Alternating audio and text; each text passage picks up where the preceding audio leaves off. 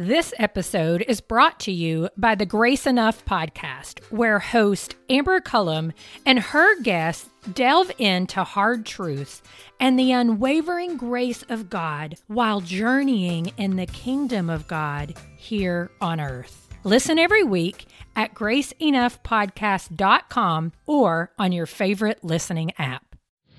Welcome to the Table Podcast, where we discuss issues of God and culture, brought to you by Dallas Theological Seminary.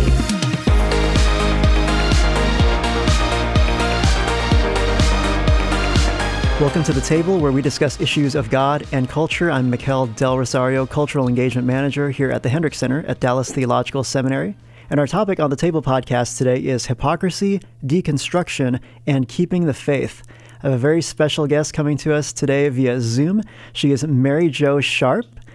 Mary Jo Sharp is the Assistant Professor of Apologetics at Houston Baptist University. Thanks so much for being on the show with us today. Hey, it's good to be back, Mikel. Yes, we used to have you here in studio before COVID happened, and one day we'll have you back in studio again, Lord willing. Yeah, that'd be great. Next time you're back in Houston. Now, you're on the West Coast right now, yeah?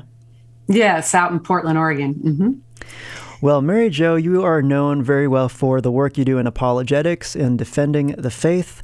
And you also wrote this book called Why I Believe, and the subtitle is A Former Atheist's Reckoning with the Bad Reputation Christians Give a Good God. And you describe this book as a kind of an anti-deconversion story of sorts. We hear of Christians, even high-profile Christian ministry leaders, deconstructing, re-examining things that they believed, and then end up deconverting. But in your case, this wasn't the path that you took, because you actually didn't start out believing in God. So tell us a little bit about your journey to faith.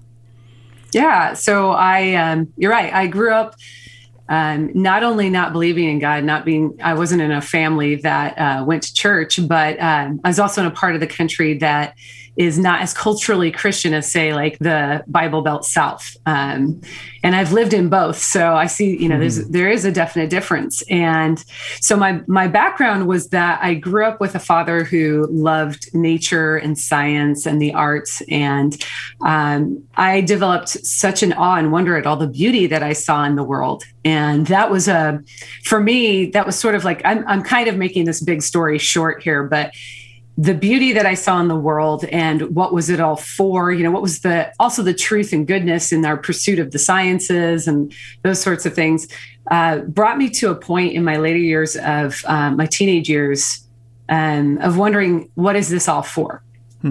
And wondering, like, is this, is this grand beauty I see in the universe and through what humans can do in the arts? Is it, eventually it's just for nothing because the universe dies a heat death or something, and that's that. And that didn't make sense of my experience to me. But I had a high school band director who was a Christian man who hadn't shared his faith, and specifically like with a student in the public schools.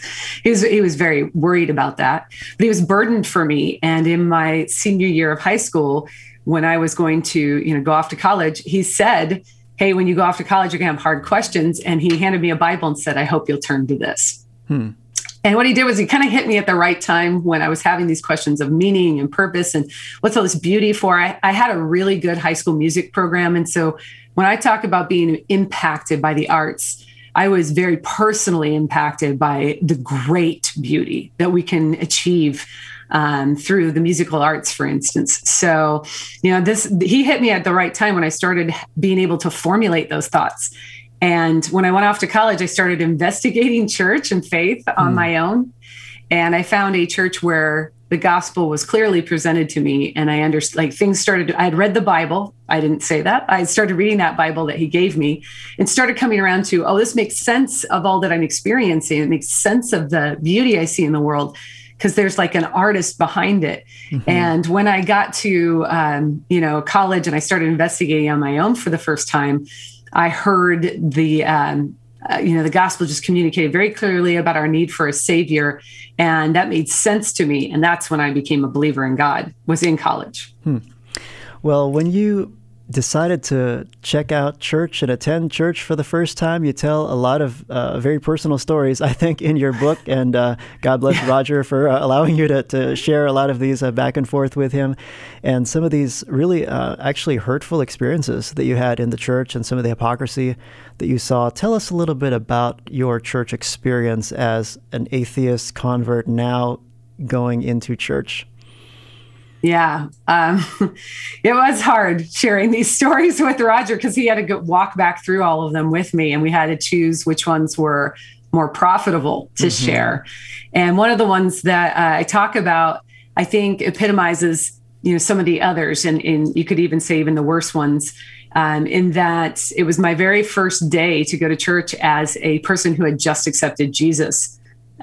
Brand new believer. I'm coming out of Pacific Northwest atheism, and I'm coming into church in the Bible Belt, into the Southern Evangelical Church. So it's a very different culture for me, and I'm excited because I found God, and I found the church, and so I'm super excited to be a part of this. But then at the same time, I'm very nervous because it's intimidating to me. I don't know anything about this culture.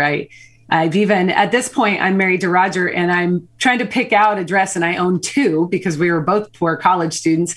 And so he grew up in the church, so I'm trusting him. I'm like, okay, is this all right? And he's like, oh, you look great. So we go off to church, and I'm about to walk into the sanctuary where, so now this is Southern Evangelical Church. So after you make a decision for Christ, you do this thing where you walk the aisle and you tell the whole church, you stand up there in front of the whole church and say that you've committed your life to Christ, and you ask them to vote on you for baptism. It's even when I'm saying it now, I'm like, wow, that's really intimidating.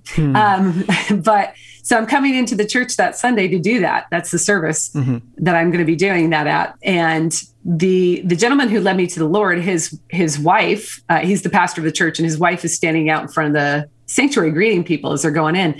And so Roger and I are walking up, and she's smiling and everything, greeting people. And then she sees me, she looks me up and down, and she says, "Oh, honey, we need to find you better clothes." The very first thing that I hear on my way in, this excited but nervous and intimidated person coming into this new culture. And that's the first greeting I get by the pastor's wife, is that I'm inappropriately dressed.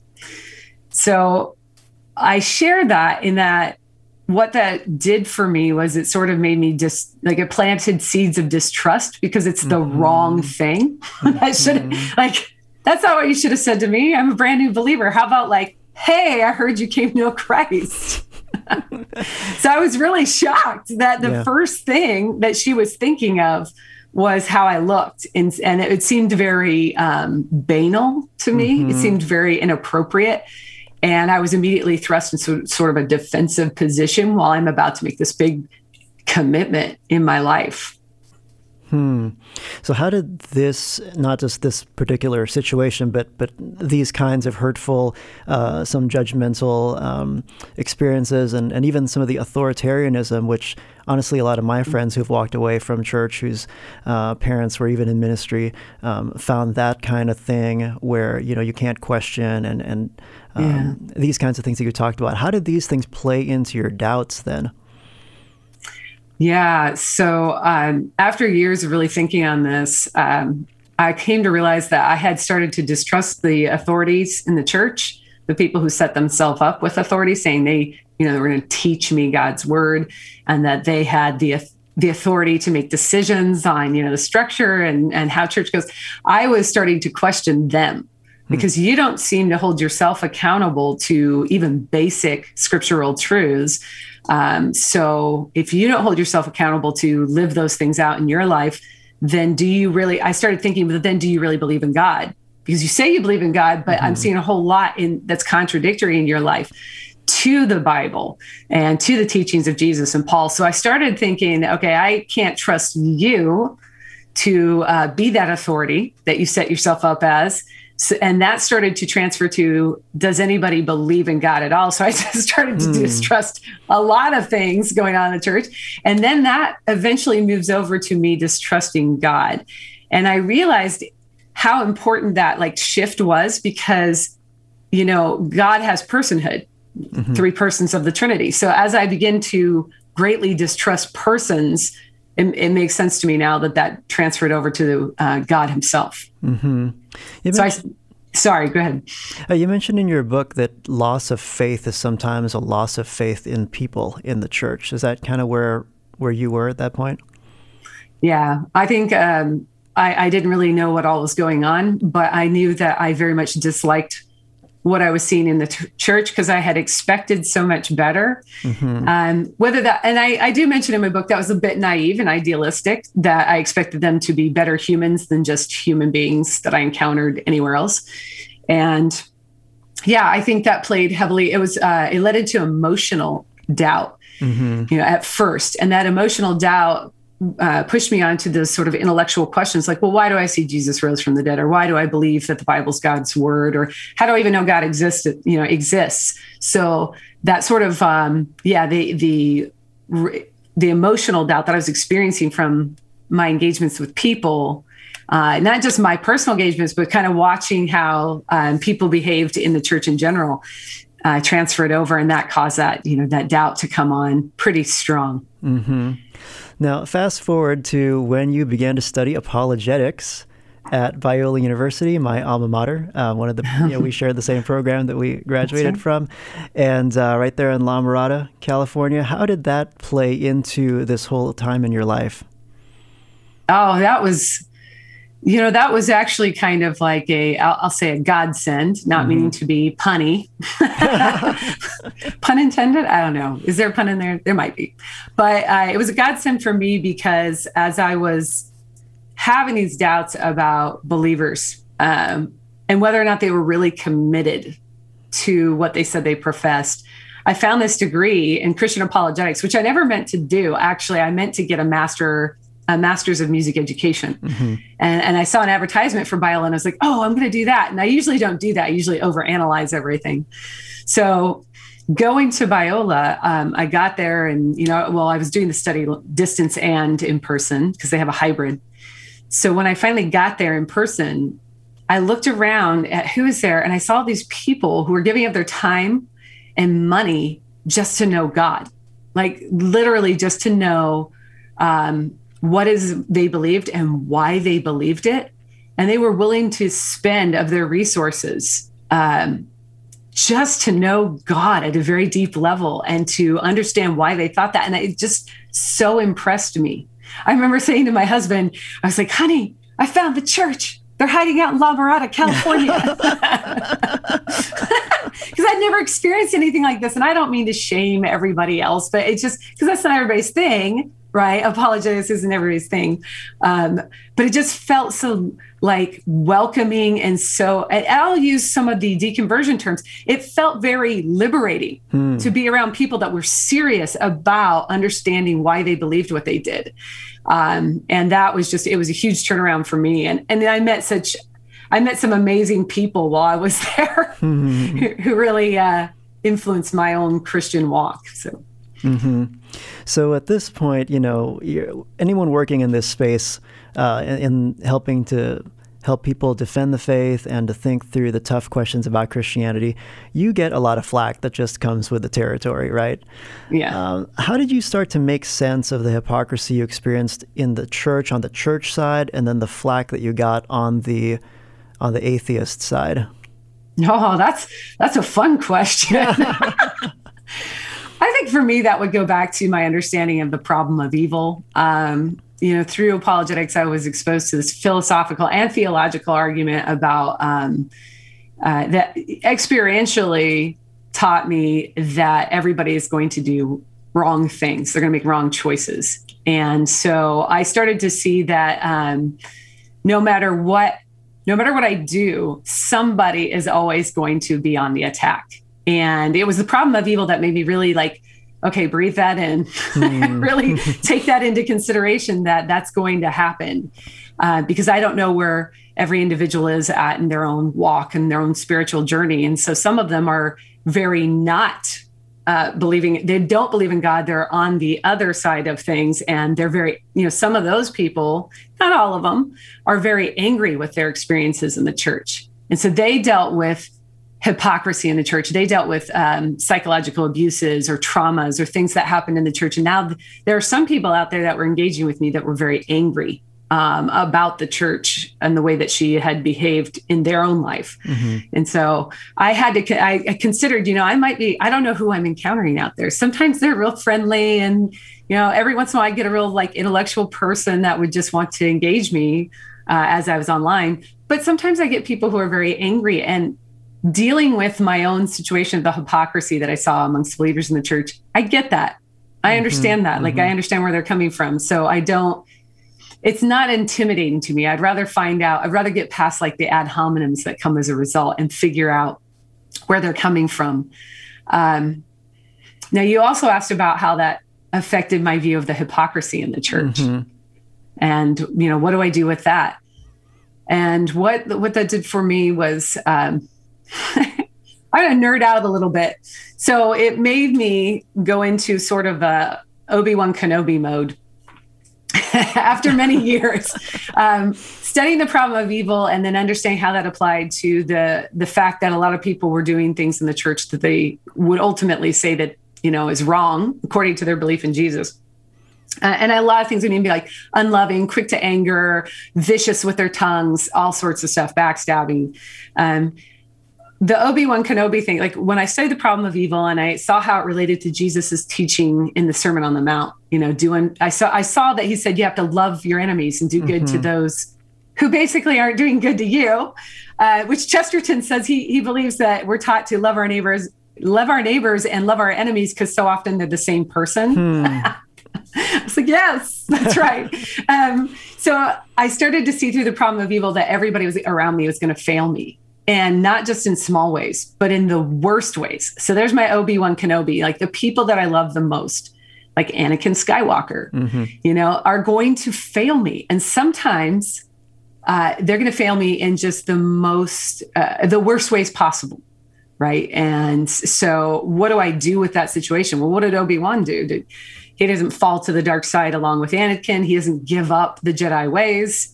He actually says he'll do what he must. He has to stay committed to what he knows is true, and to the teachings from his own master. So we combined a lot of stuff there, didn't we? We combined Star Wars and Sermon on the Mount and the problem of evil. But that's kind of how I saw things now about the hypocrisy of believers is, they are capable of some of the most beautiful things because they're humans that can do great good. And at the same time, those same people can do some of the worst and most inhumane things. And that's part of this problem that we have as humans. And that sin nature and, having this fallen status is that we are prone to do the worst kinds of things. Yeah. I like how in your book you actually encourage people as they are comfortable to do so, to share some of these kinds of experiences, especially those of us who have been doing some of these, re-examining of things that we thought about the church and Christianity, and yet have not left the faith, even though we've been hurt by the church. And, sometimes when I share with people and I'm being honest with them, they go, well, I'm glad you're still a Christian. I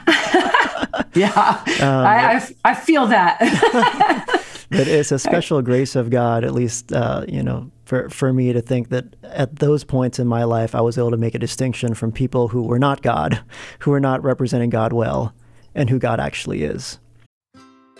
This episode is brought to you by the Grace Enough podcast. I am its host, Amber Cullum. Each week, I sit down with a guest to discuss hard truths and the unwavering grace of God they've experienced while journeying in God's kingdom here on earth.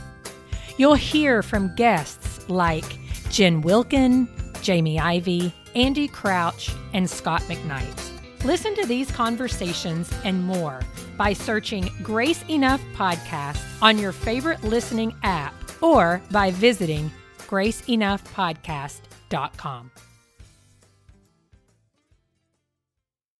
Yeah. And I love how, there's this part in your book where you say it's hard to see the good that's actually there when you're so alert to the bad.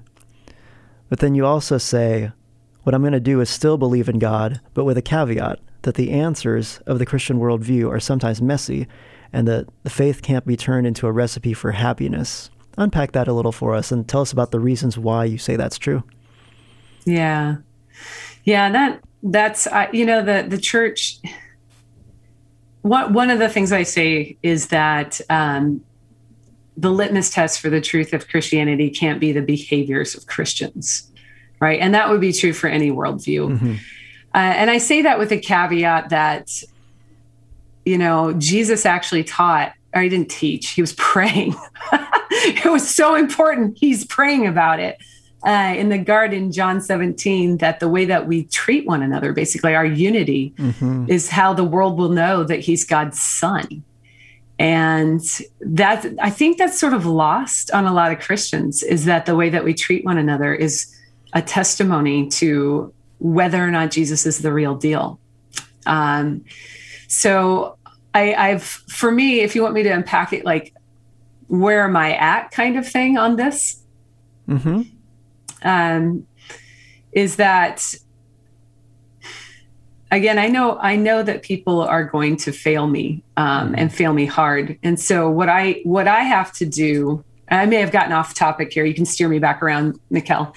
But what I have to do is I have to make sure that in the church that I'm treating other people the way that I would want to be treated. Because I'm responsible for the John 17 passage. I'm responsible for trying to bring about the unity of believers, this idea that we can disagree or we can have differences of opinion, but I'm still responsible for excellence in relationship with others. And that part actually testifies to the truth of Jesus as God's son. So a lot of times I have this feeling that people believe that their commitment stops at rational propositions and the truth of those. But they need to take it into consideration. Well, what does that mean about how you should live your life and how you should treat other people? Because there's an objective truth to be found there as well.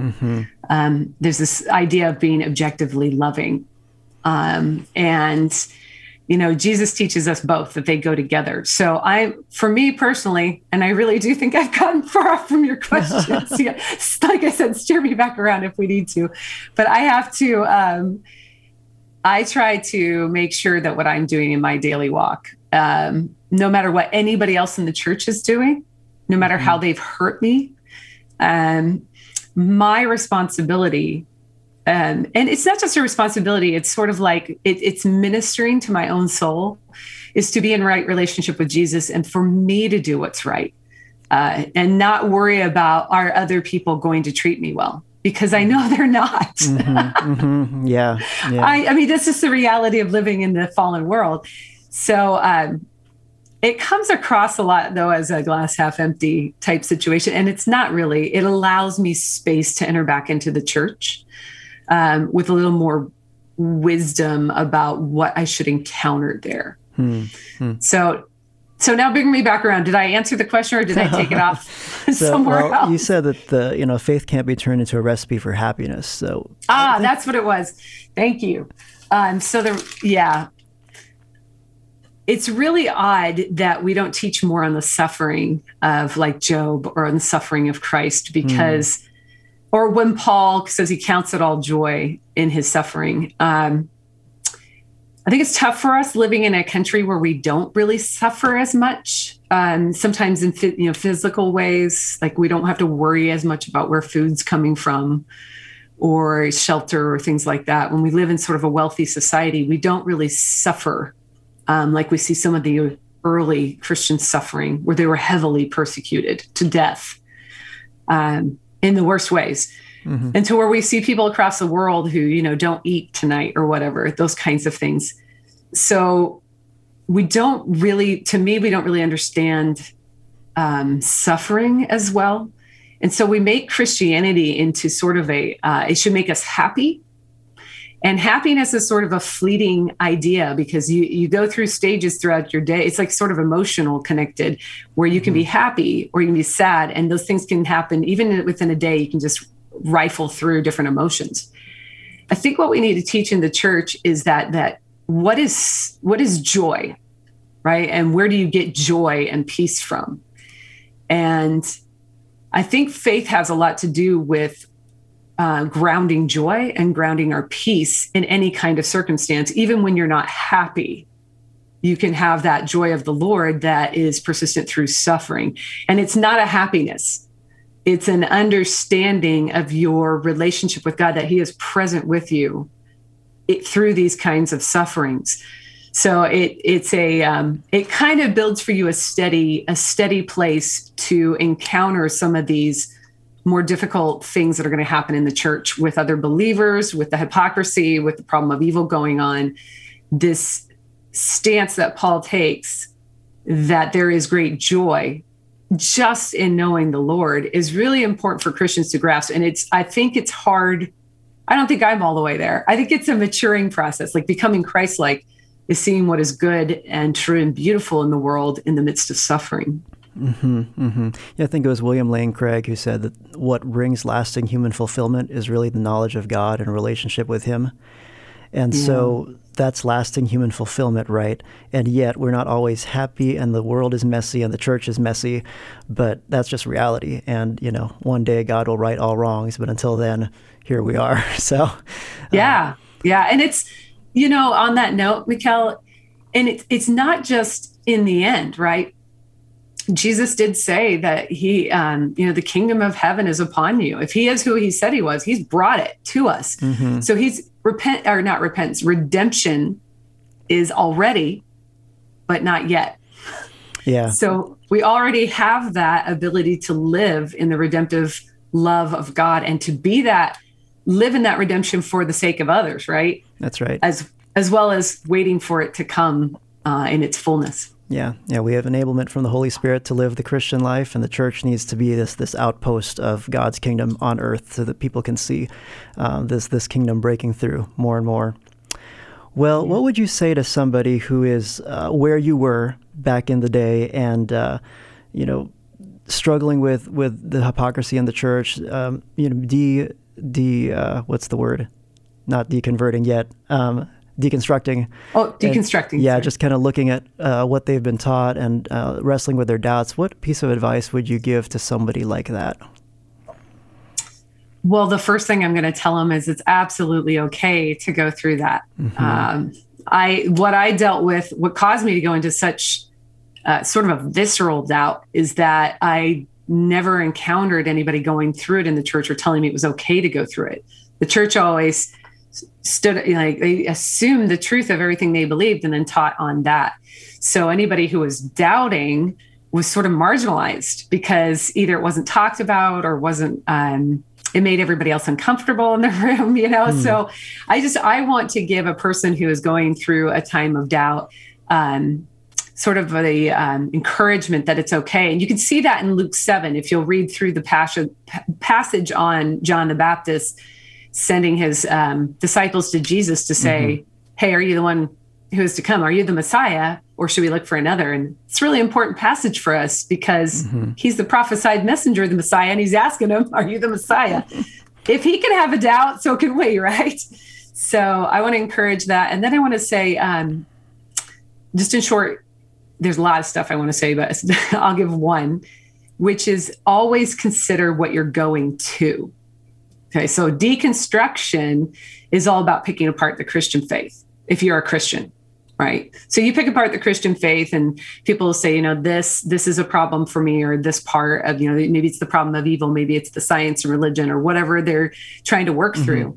But then they don't talk about, so if I don't believe in Christianity, then what am I going to believe? Mm-hmm. And really work through that, deconstruct that worldview as well. What are you going to? So I ask this because I think what's happening is a lot of the Christian philosophical framework is actually coming along into that new belief, but they're saying they reject it.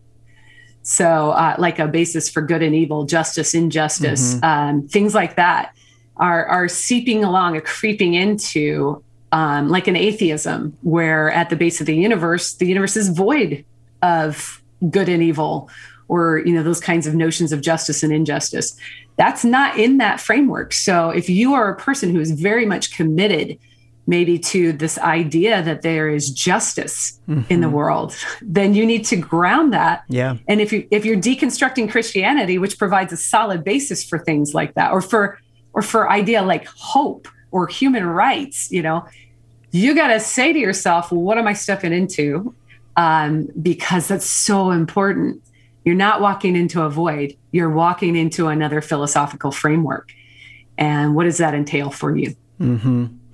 Yeah, you got an image of somebody who, takes apart a computer or something to learn how it works and to re-examine it. And maybe some people are kinesthetic learners in terms of their spiritual and philosophical views as well, and they need to re-examine. But if faith deconstruction is a kind of pulling apart of your belief system and church experiences to really examine each part of it, and I think one thing that your story shows us is that deconstruction doesn't always have to lead to deconversion. And I really liked how, I think you tweeted that once, and I really like that. Yeah, I did. I don't think it ends up there. Sometimes when you deconstruct something, it just ends up in you really understanding it better. Yeah, so it's okay to doubt, and doubt sometimes leads us to better places and better spiritual growth as well. Yeah, that's a good way to put it. You can grow to understand your God. You can grow to have a stronger relationship with him in knowing who he is. Yeah, well, thanks so much for spending time with us. Mary Jo Sharp's book is Why I Still Believe. Thanks for being on the show, MJ. Yeah, thanks for having me. Good to see you again. You're welcome, and good to see you too. And we hope that you will stay with us on the table as we continue to discuss issues of God and culture. I'm Mikel Del Rosario. Please do subscribe and leave us a review on Apple Podcasts. It really helps out the show, helps other people discover our content. And we hope we'll see you next time as we continue to discuss issues of God and culture. Thanks for listening to the Table Podcast.